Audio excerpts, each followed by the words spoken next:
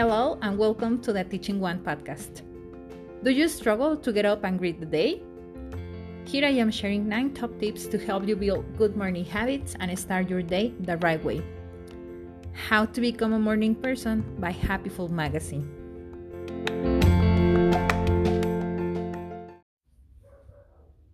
Mornings are like chocolate. You either love them or hate them. According to the experts, the earlier we start our day, the more likely we are to see improvement in our sleep patterns and overall mood. But how do we flip the switch and make that change? Here is tip number 1. Follow the rule of 15. Start slowly. Trying to become a morning person often starts with getting an earlier night. But that's often easier said than done. If your body isn't ready to rest and your mind just won't shut off, chances are you aren't going to be able to force things. Instead of shifting the goalposts too much, try to set your bedtime just 15 minutes earlier.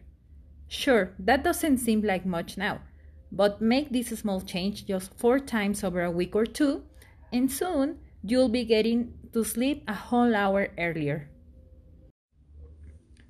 Tip number 2. Turn down the lights. Between our phones, tablets, smartwatches, TVs, PCs, and game consoles, we all spend more time than we'd like to admit, or perhaps that we even realize watching screens. It's worth remembering that many of the screens we use without a second thought give off an artificial blue light that can disrupt our natural sleep patterns. To avoid overstimulation, switching off at least an hour before bedtime is recommended. Tip number 3. Try the 5-second rule. While the rule of 15 might help you to get a more restful night's sleep, the 5-second rule is designed to help you push past feelings of hesitation, self-doubt, and fear, but can also be a great motivator for getting started in the mornings. If you find yourself laying in bed feeling exhausted or dreading the day ahead, it can be tempting to hit that snooze button over and over again. Instead, try counting backwards from 5 and then get out of bed.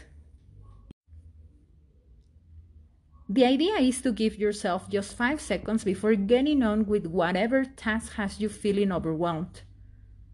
That's not to say it makes things easier, but it makes them happen. Tip number 4. Set a sleep schedule and stick to it. We all love the occasional lie-in, but even one late start a week can erase the progress you've made towards changing your sleep schedule. This can leave you feeling like you're back at square one when Sunday night rolls around, making Monday morning that much tougher. If you really can't resist the urge for a lie-in as a weekend threat, try to limit yourself to no more than an hour later than usual, and if possible, try to be more active in the day. This can help to avoid pushing your sleep schedule back too much, so you can still get up at a reasonable hour the following day. Tip number 5. Fuel yourself. Breakfast really is the most important meal of the day. Breakfast helps to replenish your supply of glucose, boosting energy levels and helping you to feel more alert. Without breakfast, you are running on empty, so it's no wonder you may feel lethargic or have trouble focusing. Ideally, eating within 2 hours of waking up is recommended in order to help improve our memory, concentration levels, and mood, as well as to help lower stress levels. Tip number 6. Exercise early. Research has shown that as little as 20 minutes of moderate exercise can boost your mood for the next 12 hours. What better way to start the day off, right? By fitting in a regular workout early in the day, there is less time to find excuses to skip the gym during your lunch break or to give your evening walk a miss. Feel energized and ready to face the day ahead. Tip number 7. Do something you love. Starting off the day with a task or activity that you enjoy can be a great way to feel more enthusiastic about what's to come. If possible, prepare the day before so you know exactly what is top of your to-do list.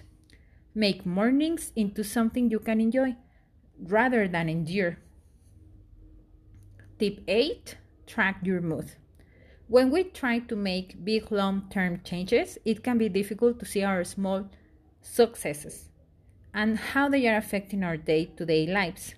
By using a journal or mood tracking app, you can see how changes to your sleeping and waking habits are affecting your mood and energy levels. This, in turn, can help you to recognize the positive effects they have been having if change is slower than you had hoped.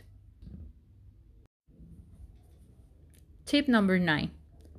Consider your end goal. Why do you want to be a morning person?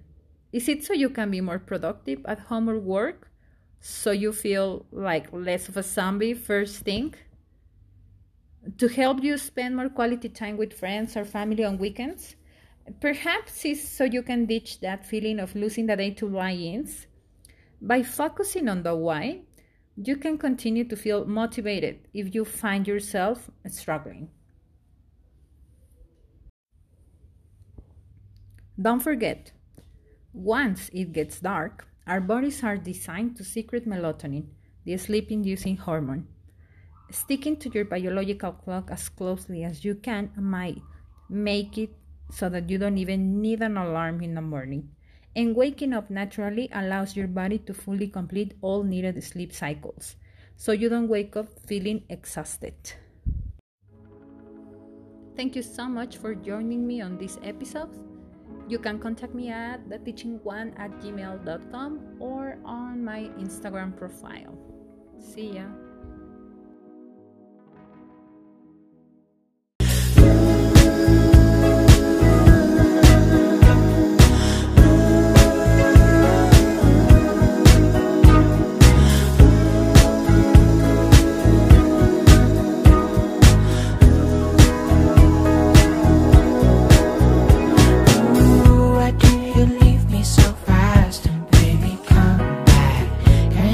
Stay in